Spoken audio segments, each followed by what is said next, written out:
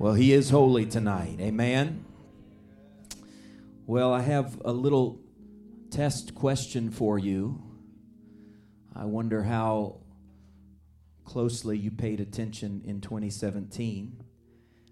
But 4 of our evangelists that preached throughout the last year, and we really didn't have a whole lot more than 4, but the 4 that I'm thinking of, Brother Coley Reese, Brother Patrick Harvey, Brother Joe Campatella, and then Sunday night, Brother Marshall Clack, they all preached at least one message that had one central theme to it, and each and every one of them, and they had no idea what anyone else had preached. Did anybody pick up on that besides me?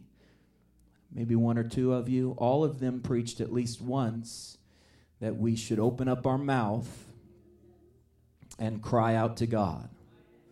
And they approached it from different directions, but I think we should be obedient to the preached word and just take a few seconds and open up our mouth. I don't mean you have to scream, but just open up your mouth and just give God a hallelujah. Can we do that right now?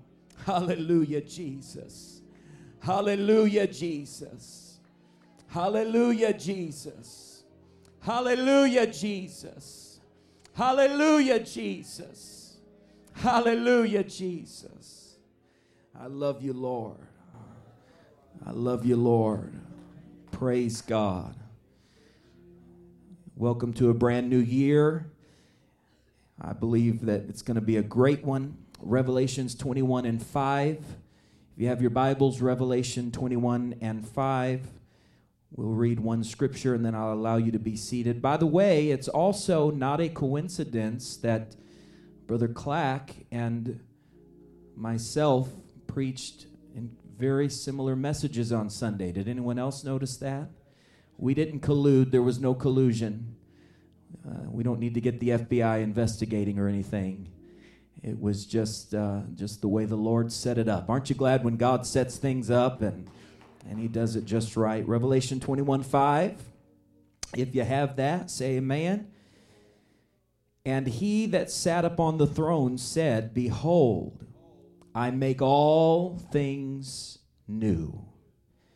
And he said unto me, Write, for these words are true and faithful. And since we're establishing patterns tonight, I'll remind you that it was just last Wednesday that we looked at Habakkuk chapter 2, where God instructed the prophet to write it down in a book. And I think the Lord might be trying to deal with some of us that we need to write some of these prophecies down. We need to write some of these promises down so that we can go back and say, thank you, Jesus, when it comes to pass. Let's lift our hands and ask the Lord to be with us. Lord, in the name of Jesus, God, I thank you for your touch tonight. We know that you make all things new. We know that you are the great creator. You are the Savior. You're the sustainer. And we give you praise and give you glory. And everyone said in Jesus' name. In Jesus' name. Thank you for standing. You can be seated. I'm teaching tonight from this subject, all things new. All things new. Can you say that with me? All things new. And I'll take you to the next slide. And we're going to look at several scriptures together. I want to look at Colossians chapter 3 and verse number 1. Because we're looking really at the subject of heaven. That's really the theme tonight. And I believe that when you're heavenly minded and when you are thinking of heaven, that you are actually more prepared to deal with this world than when you are earthly minded. It's easier to be earthly minded than heavenly minded, though, because there are cares in this world, right? We have to work. We have to make a living. We have to feed the dog. We have to prepare food. All of the things that we have to do that are earthly things. They're not all evil. They're not all bad. Some of them are good things. But if we're not careful, they will sap us of our ability to be heavenly minded. And we've got to be heavenly minded in this new year. And Colossians 3 talks about this. And verse 1, If ye then be risen with Christ, seek those things which are above. Someone said above. Where Christ sitteth on the right hand of God. Set your affection on things above, not on things on the earth. for ye are dead, and your life is hid with Christ in God. Verse 4, when Christ, who is our life, shall appear, then shall ye also appear with him in glory. And so when we set our affection on things above, we have a heavenly perspective. And when we have a heavenly perspective, it changes the way we view what we're going through in this world. You know, I've preached this many times, and I don't want to overdo it, but I think often about the martyrs in the early church. You know, it wasn't easy to be a Christian in the early church. And it's, by the way, it's still not easy to be a Christian in most parts of the world. We're very blessed here in the United States that we are able to be Christians without persecution, without fearing for our lives, without fearing that our livelihoods will be taken away. You know, there's more than one way to persecute somebody. You don't have to throw them to lions. You don't have to burn them at a stake. There's a lot of things you can do. You can just start threatening their livelihoods, and you'll see a lot of Christians suddenly be uncertain whether or not they're a Christian. That's how persecution goes. And in many parts of the world, it's very, very difficult to be a Christian. But we're very blessed here that we're able to freely worship the Lord. And we really should not take that for granted. And when you have, for those that have had to undergo persecution, they were able to sustain themselves because they had a hope that was beyond this world. Their affection was not set on getting a raise at their job. Their affection wasn't set on their career or a promotion. You know, there's some people that would lose out with God in America if they thought that their faith was going to keep them from a promotion on the job. That's someone who can't really handle the kind of persecution the early church went through. That's someone whose affections are set on the things of this world. But that's why the songwriters used to write lines like, take this whole world, but give me Jesus. That's a heavenly mindset. That's a mindset that says no matter what, whatever happens to me in this world, I want to make it to heaven. Whatever happens here, now I'd like things to be good. I'd like things to be great. I'd like to not have to go through a trial. But if I have to go through a trial, I understand it's going to be better by and by. If I have to walk through a furnace, I understand that I'm not living for this world. I'm living for the hope of heaven. And it changes your mentality. When heaven is on your mind, when heaven is a part of your daily thought process. And I worry about the modern church. I don't think we look forward to heaven like we should. And here's what many people often say. How many have heard the expression, well, you can be so heavenly minded that you're of no earthly good? Anybody ever heard that before? So heavenly minded, you're no earthly good. I like to flip that around to people. I think most people are so earthly minded, they're no heavenly good. I really think that's what really winds up happening. People become so earthly minded that they can't be spiritual at all. Now listen, we have to balance the two. But I think I heard an illustration recently, and I'm going to share it with you. I really like it. He talked about how actually it's very freeing to have a heavenly hope. And I want to take you to the next slide, and I want to look at Colossians 1 and 4. This is what Paul said. He said, since we have heard of your faith in Christ Jesus and of the love which ye have to all the saints. Everyone said love. To all the saints. All right, it got quiet there. Verse 5. For the hope which is laid up for you in heaven, whereof ye heard before in the word of the truth of the gospel. So Paul is directly connecting their hope of heaven with their love for all the saints. Did you know that when you have a hope of glory, it frees you to have a radical love that changes lives? When you have a hope for a genuine hope of heaven, when you know that you're going there, when you know that is your future, and you have a made-up mind, it changes the way you can love people and approach people. It changes the way you think about people. It changes the way you view the world. And these saints were so transformed by the power of the gospel that they were free to love radically. They had a radical love for people. And so for those that say, well, you're so heavenly minded, you're of no earthly good, the illustration I heard recently was, if two people are in an airplane, and now y'all know I have jumped out of an airplane, right? Praise the Lord. My wife and I jumped right out of that thing, and it was a lot of fun. But we both had parachutes, so that's kind of a key detail, isn't it? It's a whole other story if you jump out of an airplane without a parachute. So if you have two people that are in an airplane and neither one of them has a parachute and one of them falls out of the plane. Some of y'all just turned green when I said that, but one of them falls out of the plane and the other person that's still in the plane doesn't have a parachute. There's really no chance that they're going to jump out of the plane and try to help that person, is there? Because it doesn't do them any good for them both to die, does it?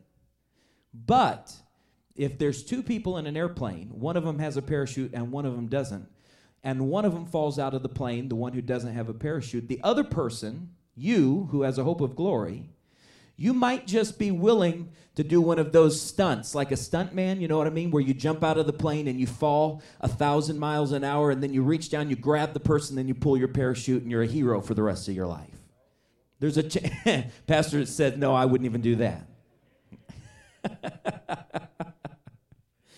So the hope of glory, see here, that's really what it is. When you're a child of God, when you're saved, sanctified, full of the Holy Ghost, and you're on your way to heaven, you have a heavenly parachute. And so you're willing to take risks to help people. You're willing to reach out to people, and you're willing to have a radical love. You know, the thing about love that nobody really ever talks about is when you love someone, you become what? You become vulnerable.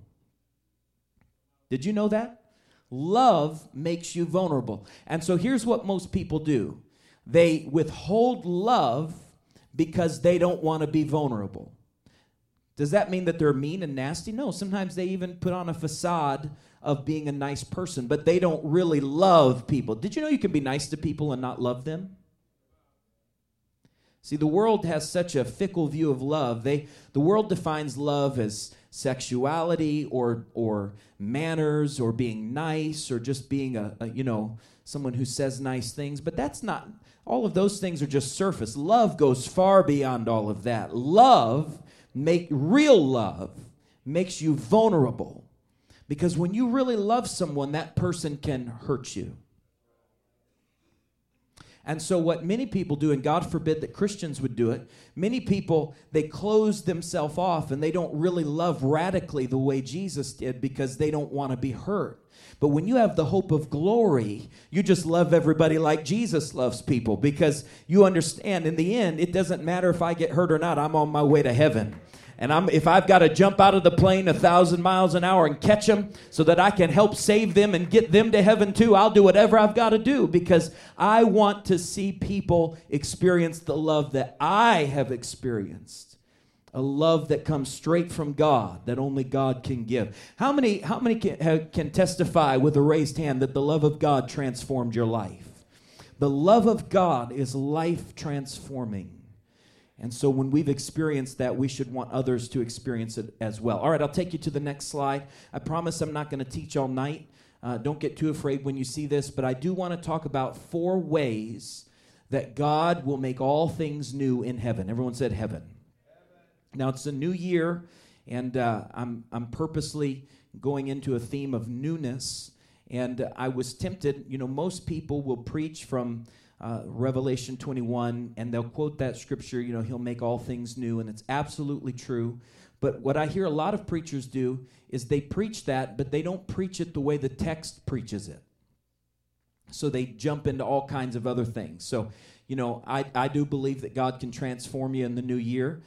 God can, maybe you're wanting a new job. I believe God can do that for you. But that's not what Revelation 21 is talking about. Amen? Maybe you want to improve something about your life, improve something about yourself in the new year. You have resolutions. How many have resolutions this year? How many have already broken them? Some of y'all. I was talking to a friend of mine this week, and he had written out a list of 21 resolutions for the new year. And he said, I already broke 19 of them. And I said, it's been like 12 hours. How's that even possible? But that's what people do with resolution. Maybe you want to improve yourself in some way. Maybe you want to get an education. Whatever it is, that's all great. I believe God cares about that. I believe God can help you with those things. I believe if you dedicate yourself to the Lord, if you're faithful to God, if you pray, if you surrender your will to His will, I believe that God will be invested in every one of those things that you desire for the new year. But those are not the things that Revelation 21 is talking about. Revelation is talking about heaven and the new world, and we're going to talk about that for just a minute. Let's look at 2 Peter 3 and 13 as we start talking about the 4 ways that God will make all things new. Nevertheless, we, according to His promise, look for new heavens and a new earth, wherein dwelleth righteousness. Pastor, I shouldn't do this, but I'm going to think out loud in front of our church here, but I'd like to talk to you about whether or not Peter wrote this after Revelation or Revelation was first, because I wonder if they both had a separate revelation or if Peter was working off of John the Revelator's revelation. Anyway, some of y'all can write that down and pray about that and think about it, because I'd love to know. Look for new heavens and a new earth wherein dwelleth righteousness. How many understand that it's going to be a righteous place? When God starts this whole thing over and when God wraps this dirty old world up, it's going to be a place of righteousness. It's going to be a place of holiness. We're going to step into the holy of holies. We're going to step into the righteousness of God. And it's going to be a truly wonderful place. All right, I'm going to take you to the first one, the next slide. The 4 ways that God will make all things new in heaven. Number 1, He will make all things spiritually and morally new. All things will be spiritually and morally new. Revelation 21:2, and I, John, saw the holy city, New Jerusalem, coming down from God, out of heaven, prepared as a bride adorned for her husband. So the New Jerusalem takes on the likeness of its inhabitants. So the New Jerusalem is going to be like the bride of Christ. How many know who the bride of Christ is? Point to yourself and say, that's me. I'm a part of the bride of the church is the bride of Christ. And so we see that in heaven, we are going to be, that is us, the church, are going to be prepared as a bride adorned for her husband. We're going to be a pure bride. We're going to be a spotless bride. We're going to be washed whiter than snow. We're going to have pure garments. And all of this is figurative. All of this is metaphorical. But you understand what the Word is trying to teach us is that we will be fully righteous. We will be fully holy in the presence of God. He will impart His glory to us. And now listen, in this world, we talk about holiness and sanctification. How many are thankful for holiness? You're thankful that you can be sanctified. Sanctification is a work you continue. You're saved, and then you walk in sanctification. You walk in righteousness. You grow in righteousness. All of that is wonderful. We become more and more like Christ. That ought to be our goal. I hope that's, if you have a list of resolutions, I hope one of your resolutions is, I want to be more like Christ this year.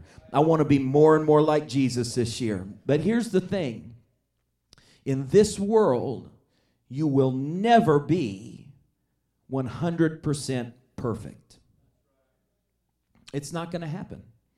Now, God gives us grace, and we have His righteousness imparted to our life, and we walk in that, but we stumble. I hope nobody here thinks that you're going to achieve some kind of perfection in this world. Does anybody believe you're going to achieve some kind of absolute perfection in this world? It's not going to happen.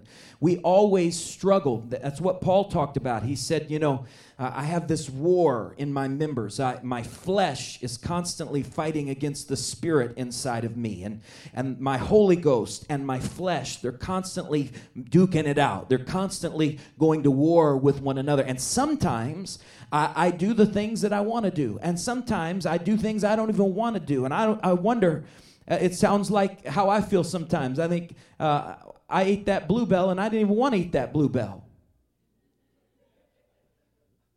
You ever do that? You just wake up and there's a whole... No, it doesn't happen to you. Whole carton of Bluebell gone. I don't even know who did it. The kids probably did it. That's one of the great things about having young kids. You can blame everything on your kids, The cereal's gone. Oh, the kids probably did that. It wasn't me at midnight, I promise. Some of y'all are so self-righteous. You should see your face right now. Just judgmental and self-righteous. And so Paul talked about this struggle that we have in this world, and we're always going to have that struggle. Now, sometimes it gets better, and sometimes we're stronger, and you can achieve. I'm not one of these preachers who believes that, that you have to be beat up by sin all the time. You don't have to live in sin. That's not at all what I'm talking about. But you're going to have a struggle until the day the trumpet sounds or the day you're in the ground. You're going to struggle with that dirty old flesh. But when you get to heaven, you're going to, hallelujah, you're going to have a new spiritual dispensation. You're going to have a new righteousness. You're going to be spotless. You're not going to have this old flesh. You're not going to have this old sin nature that keeps trying to drag you down into the pits of hell. No, you're going to step into a new dimension with God. He's going to make all things new. How many are looking forward to the day that you don't have to wrestle with temptation any longer?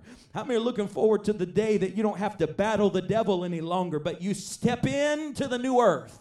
You step into heaven and you say, God, I am here and I thank you for making me new. Hallelujah. Revelation 21:9. Come hither, I will show thee the bride. Someone said the church. The church, the Lamb's wife. Verse 11, having the glory of God. How many want to have the glory of God? The church will be imparted the glory of God. And her light was like unto a stone most precious, even like a jasper stone, clear as crystal. The church is going to be a city on a hill. It's literally going to shine with the glory of God. Remember Moses when he was in the presence of God and he saw God for just a moment and he began to glow and he couldn't handle it? How many remember that? Moses couldn't even handle it. He just glowed. And then when he came down from the mountain and he got down to where the people weren't even allowed to go up there. But he came down to them and he was shining with the Shekinah glory of God. And it was so powerful, it was so intense that the people fell down on their faces and hid their faces. They weren't even looking at God. They were just looking at the residue of God's glory. Hallelujah. Somebody needs to get that revelation tonight. All they were seeing was the residue of God's glory on the man of God, and they couldn't even take it. But when the church gets to heaven, we're going to have the Shekinah glory of God from the top of our head to the sole of our resurrected feet. It's going to be a new creation. Praise the Lord. It's going to be a wonderful thing, and I look forward to that day. All right, the next slide. So we've already alluded to it. Number 2, we're going to have physically new bodies, and we're going to be physically made new. Revelation 21:4. And God shall wipe away. This is, by the way, one of the most encouraging, uplifting scriptures in the Bible. And I read it at a funeral today. And God shall wipe away all tears from their eyes. And there shall be no more death, neither sorrow, nor crying. Neither shall there be any more pain. Someone say, thank you, Jesus. For the former things are passed away. I love that scripture. Now, we could spend a long time, and it's just not my personality. I know that people, when it comes to revelation and prophecy and future things, I know that people love to speculate. What are we going to look like and all of that. And people like to weigh in on issues that the Bible is silent about. If you know me, you know I really don't enjoy speculating on things that the Bible doesn't tell us. If you enjoy it, that's fine. It doesn't hurt my feelings. I just don't enjoy it. So I don't know. I don't know exactly what we're going to look like. I really don't. I have some ideas maybe. There's some vague things. God didn't spend a whole lot of time telling us what we're going to look like. He did spend a lot of time telling us what heaven was going to look like, though. It's going to be a wonderful place. He gave us a lot of good details, but I really don't know. But I'll tell you what I do know. There's not going to be any crying there. There's not going to be any pain there. There's not going to be any death there. We're not going to have to battle cancer there. No. There's not going to be any babies with cancer in heaven. Someone ought to say, thank you, Jesus. Hallelujah. There's not going to be any chronic pain where you wake up in the middle of the night crying. No, that's not going to happen in heaven. There's not going to be diabetes in heaven. Praise the Lord. Hallelujah. There's not going to be heart disease and heart attacks. There's not going to be any strokes in heaven. Hallelujah. It's going to be a place where we have a new body. We will be a new creation, truly a new creation in Christ Jesus. And the former things will be passed away. Hallelujah. And all of the things that plague us down here in this temporary world, those things will be gone. Somebody ought to lift up your hands and say, thank you, Jesus. We have the hope of glory. Hallelujah. Hallelujah. We're not gonna have to wonder how we're gonna pay our bills in heaven. No, we're not. No, and Pastor said no taxes. Hallelujah. Woo! Glory to God. There's not going to be anything like that. It's going to be new. We will be new. And we're not going to suffer the way we suffer here. It's going to be the way God intended it to be in the beginning with Adam and Eve, before Adam and Eve messed up. God's going to make it new. God's going to say, all right, mankind messed it up in the beginning and we've been suffering from that, but if they'll just hold on and be faithful to me, I'm going to make it brand new for them. It's going to be the way I intended it to be in the beginning, before sin came into the world and destroyed what I had begun. And so I'm looking forward to that day. All right, take you to the next slide. The third thing, Revelation 21:1. This is the new creation. Can we read this together out loud? Can you see that up there okay? Let's read it. And I saw a new heaven and a new earth. For the first heaven and the first earth were passed away, and there was no more sea. New heaven and a new earth. So this is, you notice where it says there was no more sea. This is a dramatic climate change, just because, the world right now, 3/4 of it is covered in water. And so this is going to be a completely different climate. It's going to be a heavenly climate, a spiritual climate. I don't know if there will be air there. I don't know if we'll have any need to breathe like we do now. We just don't know a lot of these things. God, when we step into the spiritual dimension, everything is going to be new. Everything is going to be different. So the entire universe as we know it will be destroyed. For 2 Peter 3:10-13 shows us that, and then it will be replaced by a new creation that will last forever. This won't be a temporary creation. This won't be a destructible creation. This will be a new, everlasting, timeless creation. By the way, I'm looking forward to a world where there's no time. I just think that'll be a good thing. This is an Old Testament reality, and it's a New Testament reality as well. And I want to point something out to you. And Pastor, you can correct me later. This is my opinion from my studies. It's not salvific. If I'm wrong, it's not going to affect anybody's salvation. But it seems to me that the New Jerusalem that the Bible talks about will be the capital city of heaven of sorts. That's how my mind looks at it. It'll be the capital. And we see when you study the scripture that it will descend into this new creation. So what I believe is that God's going to wrap up this universe. God's going to wrap up this old world, and it's going to be gone. It won't even take him. All he has to do is just, boom, say the word, it's all gone. All the galaxy's gone. And then he creates a new heaven and a new earth. But then the New Jerusalem, which I believe is already prepared. Anybody still with me? The New Jerusalem will then descend down into the new creation, the new heaven and the new earth. Everybody okay? Now listen, if I'm wrong, I'm wrong. God can explain it to me when we get there. So God has prepared a New Jerusalem, but then when this whole thing wraps up, he's going to take all of this out. And so this idea that we're going to go up, that heaven's already somewhere in the galaxies. No, God's going to wipe these galaxies away, and he's going to start this whole thing over, because God is going to make all things new. How many believe that God is the great creator? He's the great sustainer. And by the way, he could have done this all the way back in the Garden of Eden. When Eve ate that forbidden fruit and then she handed it over to the husband, And the husband, like a lemming, just took it and said, okay.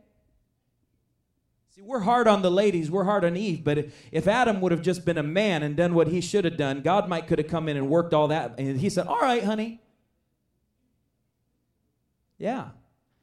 So they both sinned.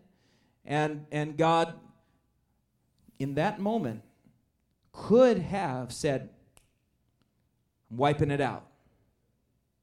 I'm making all things new. God could have done it in that moment. But you know what? Brother Campatella preached this so beautifully. The day that Satan knew love. God loved you and me so much. God loved humans so much that God was willing to give all of us a second chance. God was willing to go ahead and give the prophecy that there would be a suffering Messiah that would come into the world, shed his own blood for the sins of all of mankind. And then he would raise up a church, a kingdom that could not be shaken, a city set up on a hill. God said, I'm going to go and I'm going to prepare a place for you. You can't follow me there right now. But if you've seen me, you've seen the Father, and I'm going to be there in the New Jerusalem getting things ready for you. And then one day I'm going to come back for my pure bride, and I'm going to have a plan to take care of this whole world, and then I'm going to make all things new, and you'll dwell with me there for all of eternity. How many are looking forward to that day? I'm looking forward to that day. Praise the Lord. All right, take you to the next slide. I'm going to close with this one. This is the one I'm most excited about. We will have a new relationship with God. We will have a new relationship with God. Revelation 21:3. I heard a great voice out of heaven saying, behold, the tabernacle. Look at your neighbor and say, the dwelling place. The tabernacle is the dwelling place of God. Is with men, and he will dwell with them, and they shall be his people, and God himself shall be with them and be their God. Oh, I want to see him, the song says, and look upon his face. Hallelujah.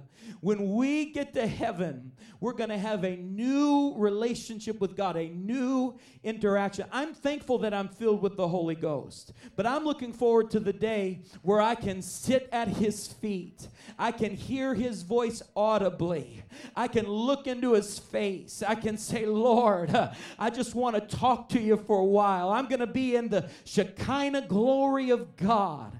It's going to be a whole new dimension of relationship with God. We just get a foretaste of it in this world. We just get a little taste of it in this world. Think of the greatest church service you've ever been in. Think of the most powerful move of the Holy Ghost you've ever experienced in your entire life. Think back to the day that you first spoke in other tongues as the Spirit gave the utterance. Think of the joy that you felt when you came up out of the waters of baptism. Think of the greatest moments that you've ever had in your relationship with God. Oh, how powerful it is and how wonderful it is. But can I tell you that when you get to heaven, it is going to be all of that times a million. You are going to step into the very presence of God. Ha ha ha. Oh, I want to see him. Stand with me to look upon his face. There to sing forever of his saving grace. Hallelujah. Hallelujah. In this new year, I'm challenging us to have a heavenly mindset. Because when we really, really have our mind set on heaven, when we have our affection set on things above, it enables us to have a freedom in this world that we can't otherwise have. Let's lift up our hands. Lord, I'm thanking you right now for the hope of glory. I'm thanking you for heaven. I'm thankful that this world is not my home. I'm thankful that what I can see and taste and touch and feel, I'm so glad that's not all there is. I'm glad that there's something beyond this life. And God, I pray that every single person under the sound of my voice would make it to heaven. Lord, I pray that every single person in this room would make it to heaven, that heaven would be their home. I give you praise. I give you glory. Let this new year be a year filled with hope for heaven. Let this be the year of resurrection and restoration. I give you praise. I give you glory. I give you glory. I give you glory. I give you glory. Could we just be like the angels in heaven? Could we just give God praise for a minute? Could you lift up your voice? Glory. Glory. Holy. Holy. Holy is the Lamb. Holy. Holy. Holy is the Lamb of God. Come on, somebody. Come on, somebody. Open up your mouth. He is worthy. You are worthy, O God. You are worthy, O God. God,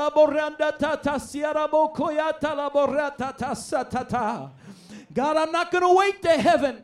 I'm not going to wait to heaven to give you praise. Hallelujah, hallelujah. I worship you, God. I worship you, God. And everyone said in Jesus' name, amen. God bless you. Turn to 2 or 3 people and tell them, we're going to make it. We're going to make it. Turn to someone else, tell them this is going to be a good year. We're going to make it. In Jesus' name, God bless you.